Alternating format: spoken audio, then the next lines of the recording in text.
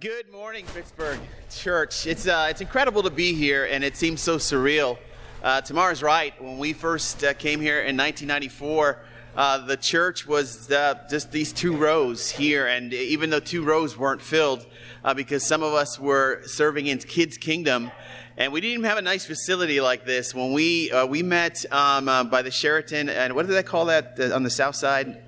Station Square. We met at the Sheraton at Station Square, and the space that we had only could fit just probably about 30 people in it. And so we had Kids Kingdom outside, just a hair's breadth away from the train tracks.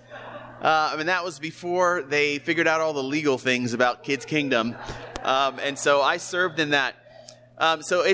We were baptized, Tamar and I, in 1993 in the church in Philadelphia. Within a month of each other. And we didn't know each other, but we were called about a year and a half later to come to Pittsburgh. And most of the mission team, there was 15 members, and 6 of them were single women, and 4 of them were single men. And, we packed up a big truck, I remember, in Philadelphia, because the bulk of us came from Philadelphia. Mary Beth came from Chicago. And we sort of went around town and packed up the truck and drove across 76 together, and then unpacked each other. The sisters had 2 households in Squirrel Hill, and the brothers lived on South Aiken Avenue in Shadyside. And it was the 4 brothers. And so we were here. We served in that ministry for 6 years. But I remember those early days. We were with Anthony, Mark, and Tirika yesterday, just talking about singles ministry stuff. And they asked us, what were the early days like? And I remember getting up in the morning, and we'd meet by the cannons, by the Soldiers and Sailors Museum, or Memorial rather, right around 8:30 for a prayer and devotional, and then we would share our faith until lunchtime. And then we would come back, and then we would have lunch together, and those who had interviews would go to job interviews or whatever, because some of us didn't have jobs. And then those who were left, we would share our faith until dinner time. And then we would have dinner together, and then after dinner, we would share our faith until like 9 o'clock at night. And then we had nightly devotionals in the evangelist's house at that time to be able to report the good news and also comfort each other from the challenging things that we experienced in sharing our faith. And that went on. Those were the early days. That's what we did. And I remember we had one of those devotionals, and we all committed to 3 things. We committed to being faithful to God no matter what. We committed to being there for each other and not letting each other fall away. And we committed to building this church. And now those were the early days. And then, we served in the ministry here for about 6 years. Tamar and I then went off back to Philadelphia to serve in the ministry. Served there for 6 years. Went to New England. Served in Connecticut for about 5 years, and then after that moved to Arizona, served in the Phoenix church for almost 10 years, and now we're in Northern Virginia, and it's been about 17 years since I've been back in Pittsburgh, and you guys are an incredibly beautiful sight because there's so many new people. There's so many new people. There's so many people that I don't know. And just to think about those early days and what God has done through His Spirit to be able to bring this collection of people together moves our hearts. As we drove through the streets of Pittsburgh, it was amazing. As we came in on Friday night, we drove the long way. We went through Squirrel Hill and went up Murray Avenue because that's where my bike shop was. And of course, there used to be an Eaton Park there that we would always frequent, and that's no longer there. We drove down Shady Avenue, down to 5th Avenue, and I drove by the last single brothers household that I lived at on 5th Avenue, close to South Aiken Avenue. And I drove through the streets and went on Walnut Street, and I lived on House Street, was the second household that I lived in. And Tamar and I, when we first got married here in Pittsburgh, we lived on Kentucky Avenue. And then we went down into Wilkinsburg and all these different places. And I could think about all the fun things that we did. But the thing that I thought about the most, 2 things, was I studied the Bible with someone in that building, in that building, in that building, in that building, in that building, in that building. Oh, that building. I studied in that field. I studied in that field. And then I thought about, I used to pray there. I used to pray there. I used to pray here. And I used to pray here. And it was amazing just to be able to think about that time, walking through the streets of Pittsburgh praying. Today I want to talk about the power of prayer. We're going to continue our study from the Sermon on the Mount. And we can pick up, and you can be turning your Bibles to Matthew chapter 6, verse 5. We're not going to jump in there just yet. But prayer, as Tamara mentioned, was such an integral part of building the Pittsburgh church. And in prayer, we have this incredible privilege to be able to talk to God, the creator of the universe, the one who knows you like no one else knows you, the one who knows what's going on in your heart and mind to this very second. Through prayer, we can receive mercy and grace in the time of our need. We have access to the Father who can speak things into being.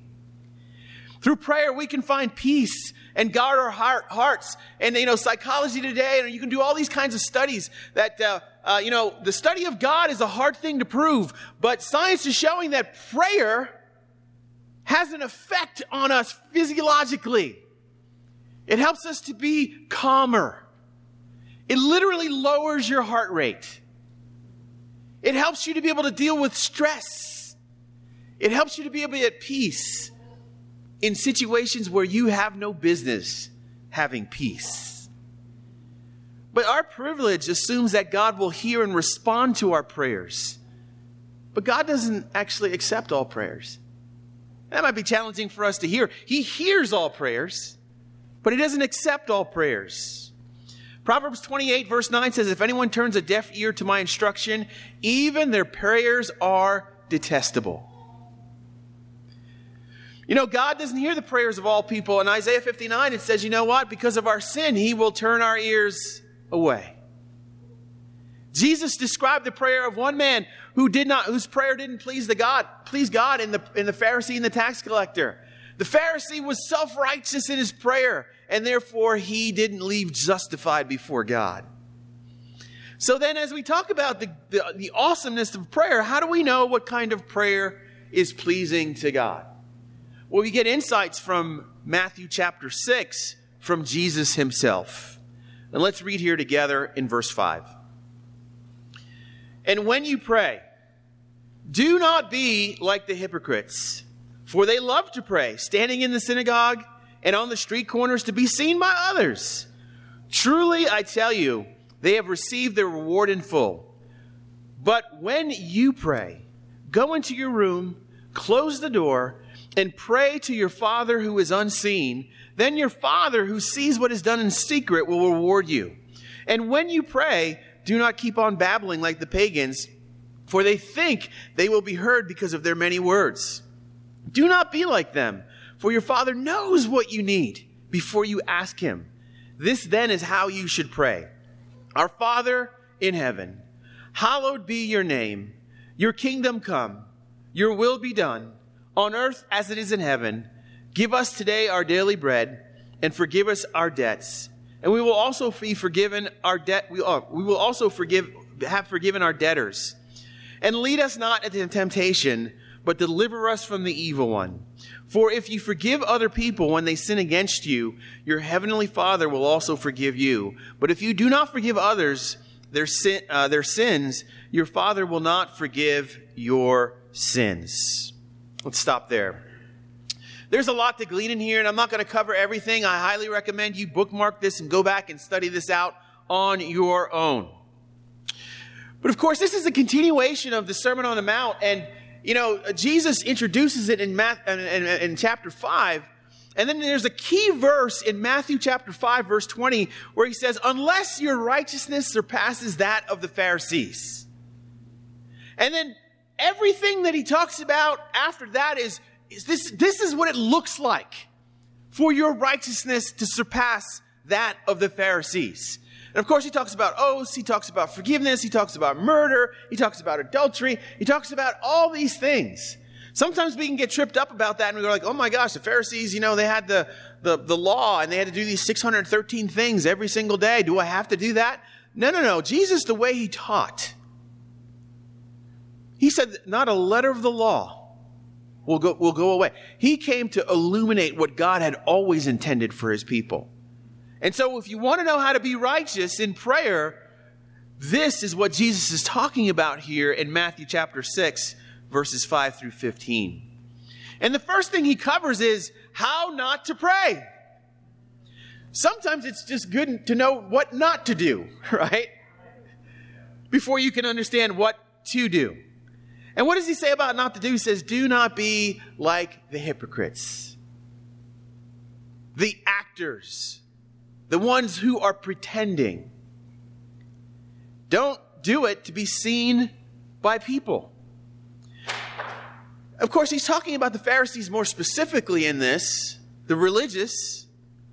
But, we've all sort of been around people who have these high and mighty prayers. And I'm not going to try to recite them.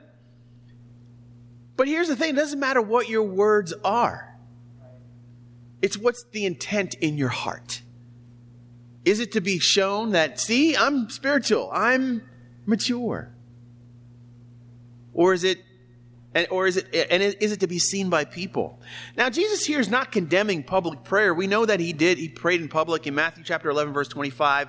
You can go look there. John 11, verse 41. He prayed publicly. So it's not an issue of never pray publicly or never pray with people. It's the idea of why are you doing it? That's the first thing that he puts out there. But then how should we pray? Number one is to be seen by God and not by men. The sincere, humble worshiper of God is not trying to justify themselves before men. They're just trying to be seen and heard by God. They'll find a private place to be able to meet with God. They'll find that place where it's just them and God, and they're going to work it out with God. And that is their regular habit. How should we pray? To be heard by God. We've got to avoid vain repetitions. He says this idea of repeating things over and over and over again. Paul talks about his thorn in his side. He says, I prayed 3 times for God to take it away. And then he moved on. Sometimes it trips us up. Well, what does it mean to be persistent in prayer? Wait, I don't know. Study that out on your own. But the challenge is not to just be babbling on in your prayer. You want to be heard by God. Simplicity is best. Steve Jobs said, the goal of Apple is to make something that is complex simple. That is so hard to do. And sometimes we can live with a very, very complicated faith. What about this? What about dating? What about this? What about, women's roles? What about, are you praying? One of the things about being in Phoenix that was really cool is we lived in Scottsdale, which is right next to Phoenix. And Phoenix is, with spring baseball is happening in Phoenix right now, and of course in Florida. In Florida, it's, I think, the Orange League, or I don't remember what it's called. But anyway, in Phoenix, spring baseball is called the Cactus League. And where we lived was only about a mile away from where the San Francisco Giants would practice. And what was interesting is that there were parks that we would go near that were right next to their practice fields. And so one of my sons was taking tennis, and I remember dropping him off, and the Giants were in the field getting ready for spring training. And what they would do is they would take a lot of time and just stretch. First of all, a modern day baseball player looks a lot like a modern day football player. These dudes are huge. Then they would just stretch. And then after that, they would just toss the ball back and forth to each other for seemingly forever. And what's the principle? Is you're never going to win this. You're never going to win the World Series if you can't do the basic things.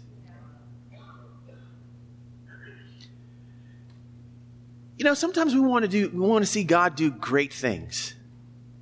But if you don't do the basic thing of prayer in your life, Are you really, you really preparing yourself for great things to happen? We've got to be able to pray to be heard by God and not by men and keep it simple. And then we've got to follow the pattern set by Jesus. In the content of its prayer, of course, it's reverence for God's name. Hallowed be your name. I revere God in my prayer. We pray for the progress of God's kingdom and his will be done on earth. Last year, our theme in the Northern Virginia church was Kingdom Come. And just the whole church focusing on God's will, not our will. God's will, not our will. God's will, not our will. Asking for your physical needs and necessities to be met. Food, shelter, clothing.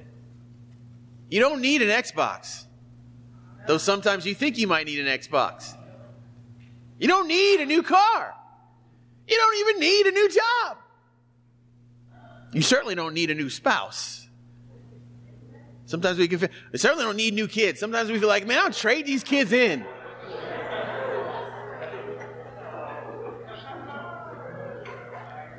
Hey, we've all felt that way. I love my kids. Tamara and I left here, in 2000, just ourselves. And with God's help, he helped us to be able to make human beings. And so we brought those two back with us. And, it's amazing. But, also our spiritual needs. One of the things I've been praying for, and I've been praying this for a long time now, is God, help me to see you as you want me to see you. Help me to understand you as you want me to understand you. Because we've all had that experience where someone has an impression of us that's wrong. It never feels good. But yet we want to come up with our own version of what God is like. Rather than being concerned about how does God want us to see him? We got to forgive sins. Not only ask for our own forgiveness, but forgive for the ways that we've been sinned against. And this is a challenging one because in the church, it's easy. Our church's history, we've been split over things like whether or not to have kitchens in the church, whether or not to have instruments, all these different things about practices. Right now, we're sort of addressing women's roles. I'm wondering whether or not this is going to be something that's going to split us because it's all about our preference. We live in a country where, I don't know if you're old enough, you remember Burger King's commercial, you could have it your way at Burger King. You don't want onions on your burger, you don't have to have onions on your burger, right?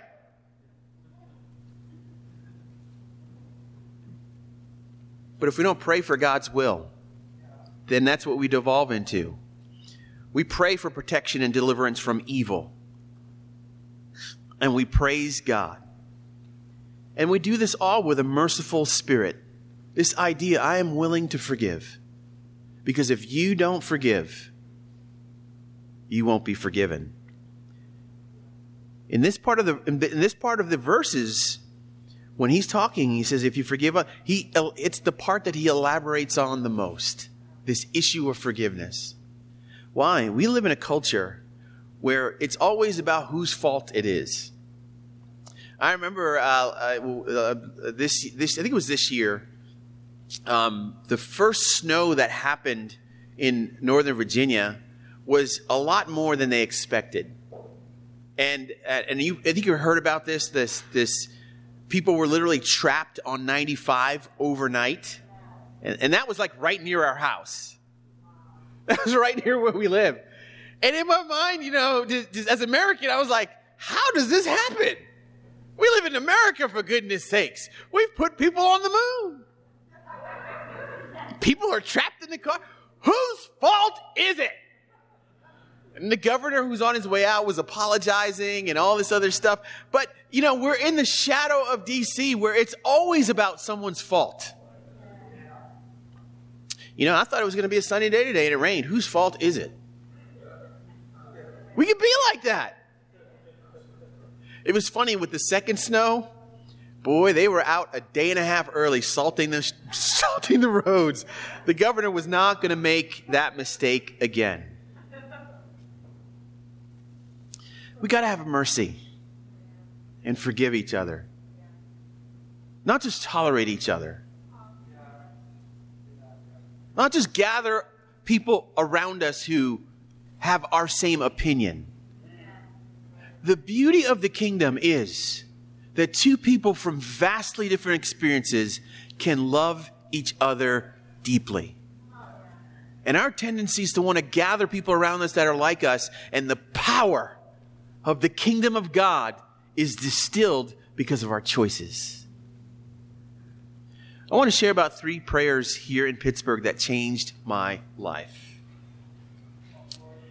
I remember my roommate Doug Sal and I, we had an apartment, our first apartment our second apartment actually, when we lived on House Street. We didn't have a laundry in facilities, and so we would have to go over to near CMU, and we would do laundry over there. And we met 2 students at CMU who we studied the Bible with and got baptized. And we were rejoicing. This is awesome. You know, God is moving in CMU. And about 3 months later, they both fell away. And I was devastated. Because leading up to that, in coming to the mission team, when I was in Philadelphia, the last Bible talk that I led had, the month before I left, my one Bible talk, family group, whatever you call it, had 5 baptisms. And I was coming to Pittsburgh going like, hey, man, God's going to use me powerfully. And we were out sharing our faith all day, and we would have good news sharing, and people would be talking about meeting this person, meeting that person, and all I felt like I was getting was rejection. And I felt like I literally couldn't pay anyone to study the Bible with me. And then when I did get into a Bible study, it felt like they would never, be moved by the Spirit to become Christians. And so when Doug and I found these 2 guys who became Christians, I was like, yes, finally! And then they fell away. I'll never forget and I shared this, I can't remember who I was sharing with this recently. There was a day that I fell away where I was so discouraged. I went to midweek and I couldn't go to the midweek because I just felt like God is not with me. You ever feel like that? You're working hard and God where are you, God? And anyway, I got built back up, and I remember I got to find a place to pray. And the place I would pray is at the top of CMU's campus, behind the library. There's a little grassy hill that goes up towards, I think, the golf course. And I would walk up that hill at night by myself, and I would get down on my knees, and I would pound the earth and rip the grass up, crying out to God, God, you brought me to Pittsburgh. Please move. God, you brought me to Pittsburgh. Why? What do you want me to learn? God, you brought me to Pittsburgh. You're being unfair. God, you brought me to Pittsburgh. Do you hate me? Beating the earth, ripping the ground apart. Please don't tell anybody that. I came down from those prayers, and it's not like I met anybody that week or that month or that year. But those prayer times changed me because I learned that it's not about me.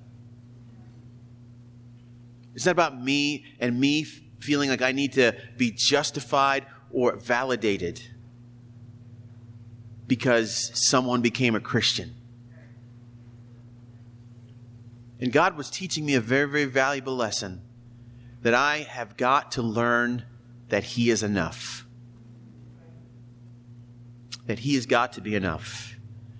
The second prayer was not actually my prayer, but it was a prayer that changed my life forever. And that was when I was leading the Carnegie Mellon University ministry. Tamara was a student there. She graduated with a master's degree from Carnegie Mellon. And we were doing what we call a Jericho walk. And you would walk around campus for the first 6 days and pray. And then on the 7th day, you would walk around 7 times. And we were praying, and we partnered up with different people within our campus ministry at CMU because we were really looking for God to move. And I'll never forget, Tamara and I were partnered up one day, and we were walking behind the library again. And it was Tamara's turn to pray, and she's praying. And she's praying, and I'm listening, and then I hear her weeping, and I'm looking over, and she's sobbing about the lost. crying about her fellow students not being reconciled to God. And I just remember I had never seen anyone just cry over people they did not know like that. And that prayer stopped me in my tracks. And it was my turn to pray. And I remember I had to collect myself just because I was just so like, what is this?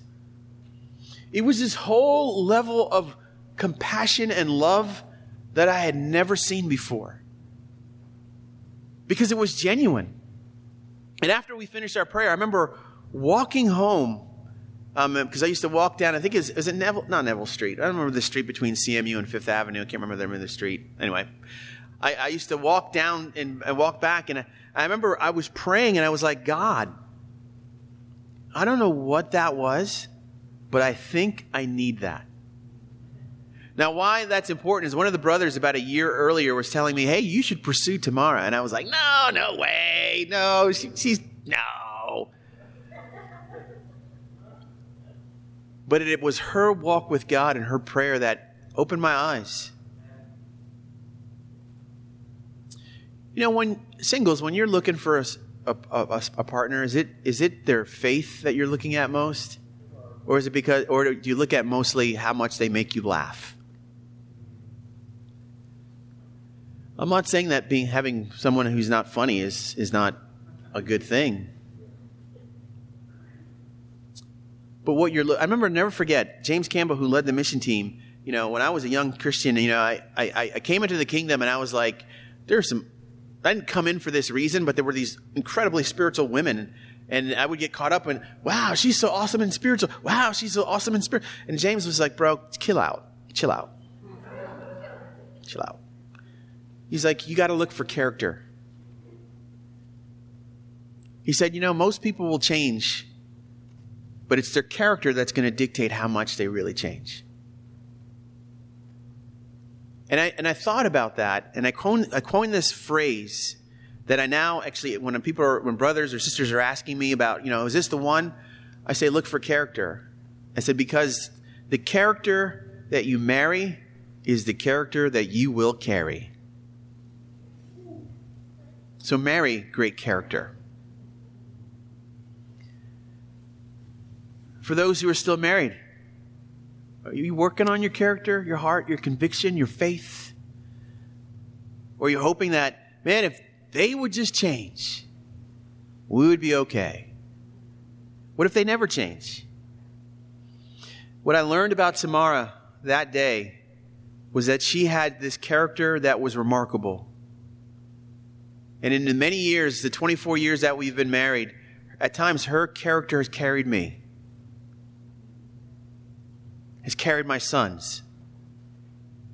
We try not to be doing poorly spiritually at the same time, and we try to carry each other.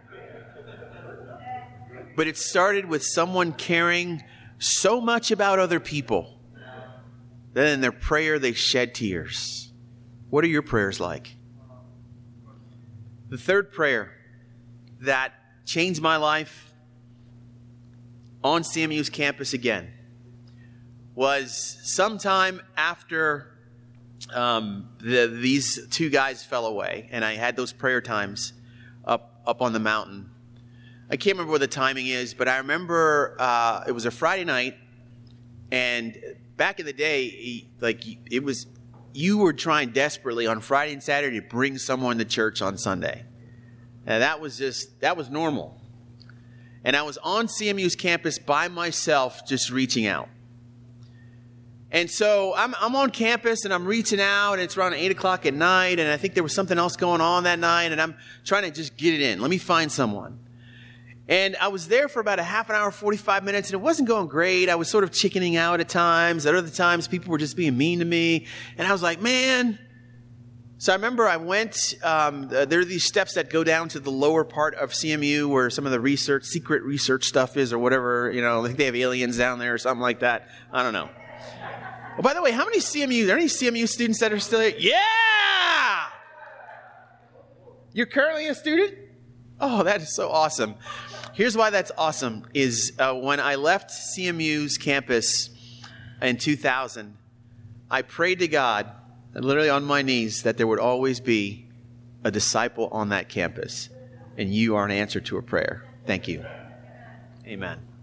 But anyway, so I'm sharing my faith, and it's not going well. So I go down, and I didn't go down the steps, but I was by the steps, and I'm praying to God. I'm like, God, I'm here trying to do your will, but you got to help me out. I know I'm chickening out, but your spirit is greater. I know I prayed this prayer, but then I said, the next person that I meet has got to give me their number. They got to study the Bible right away. It was a thing that I was doing. I would do spontaneous studies with people at CMU. I would just open up the Bible. There was a brother, David Newell, who now is in the Hartford church, and we studied over a garbage can in the student center, and he's faithful to this day. It works. It can work. And so anyway, so they've got to give me their number, study the Bible right away. They got to come to church this Sunday. They got to study the Bible and get baptized within a month. They've got to be able to go into the full-time ministry and stay faithful forever. That was my prayer. And so I went off, and I'm walking down towards the library, and I see someone, and I completely check out. And I was like, oh, that wasn't the person. It wasn't the person. So I'm walking towards the library, and I go into the engineering building, or whatever that building is, to the right of it as you're walking towards the library. And I walk in, and a student is coming out, and we get into a conversation. Turns out that he's from Singapore. We start talking about faith. He's Buddhist, but not really. I tell him about Jesus. I tell him about our fellowship. Ask him if he's willing to come out to church. He says, yes. Can I get your number? He gives me his number. I said, man, I'll give you a call, set up a ride. And he starts to walk away. And I stop him. And I said, stop. I said, you got to study the Bible with me right now. He's looking at me like I'm crazy. And I'm like, no, you've got to study the Bible with me right now.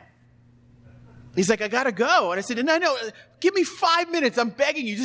We got to study the Bible right now. I didn't tell him about my prayer. Like, you got to study the Bible right now. He agrees. We go into the library, the Hunt Library. We study the Bible for about 25 minutes. He goes off. He comes to church with me that Sunday. He begins to study the Bible that week. He gets baptized in about 3.5 weeks. And then the semester ends, because this was in the spring. The semester ends.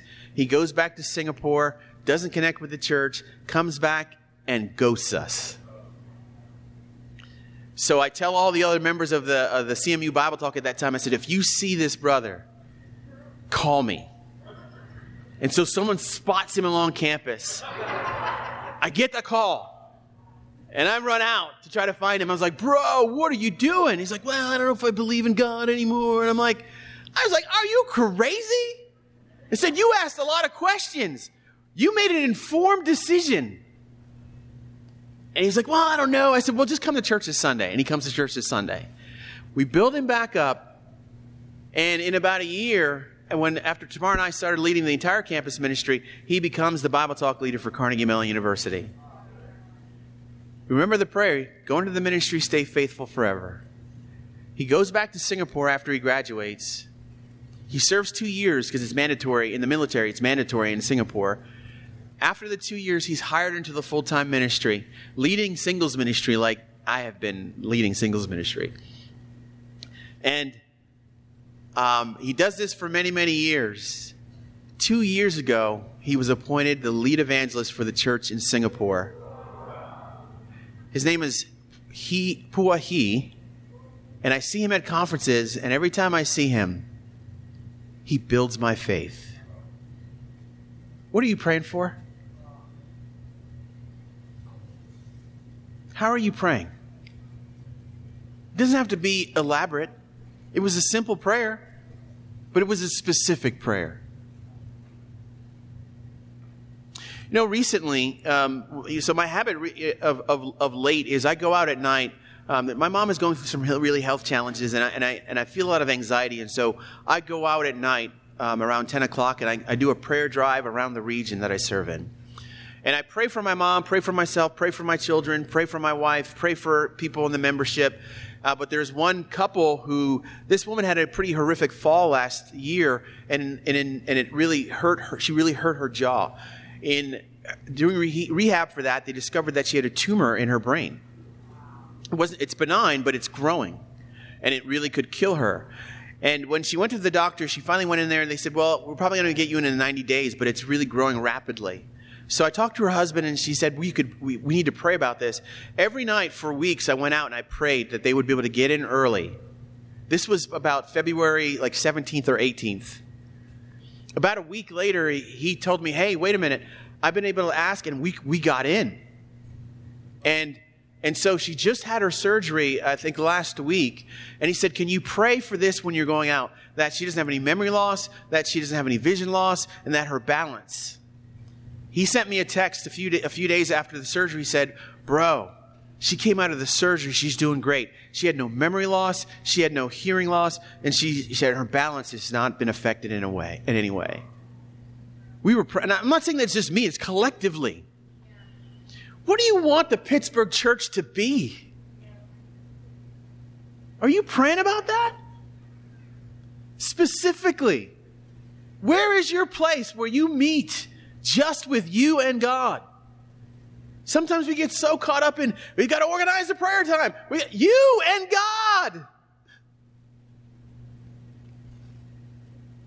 Prayer can change us and gives us eyes that seem crazy. You know, there's 7 years between my oldest son and my youngest son, and in between we had 4 miscarriages. And I'll never forget, in working through all of the pain of that loss, just praying and thanking God and seeing God in a different way, that God is the one who creates life and takes it away, and He's the only one who can do whatever He wants with life, and we can't argue with it. You can argue with it, but God has the right to do whatever He wants. He is the artist. And so anyway, just getting to that place through prayer, that place in our minds. So 10 days after our youngest son was born, 9 days, he had to have emergency surgery because his intestines were twisted and it could have killed him. But I'll never forget my wife and I sitting in the emergency room at Yale Medical Center. We were in Connecticut at this time. And we're laughing and joking. We're looking like, shouldn't we feel a little bit more nervous? And we didn't. We felt totally surrendered because we knew that even though that would be painful to lose our son, we had come to a place to revere God, that He knew what He was doing, and that somehow something good would come from it. And so therefore we could be surrendered. Are your prayers changing you? Are they helping you to be more at peace? Are you more friendly? Do you come into this fellowship filled, activated with the Holy Spirit, not just finding your place to give, but greeting people, giving your hearts to people, because you want this to be a place that feels like family, and you're not expecting someone else to do it, but because you're activating the Holy Spirit, you're doing it.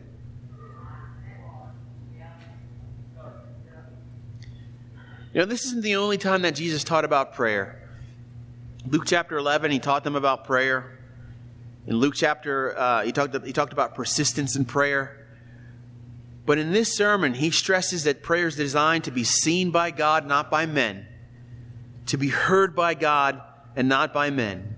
And who knows better what kind of prayer we ought to pray than He who sits at the right hand of God at this very moment. Brothers and sisters, let's embrace the power of prayer. And if you leave here, the couple that's driving away, hopefully you come back very often. But if you're gone for 17 years and you come back, may this room be doubled or tripled, because the faith in this room, God saw and heard and moved. Amen.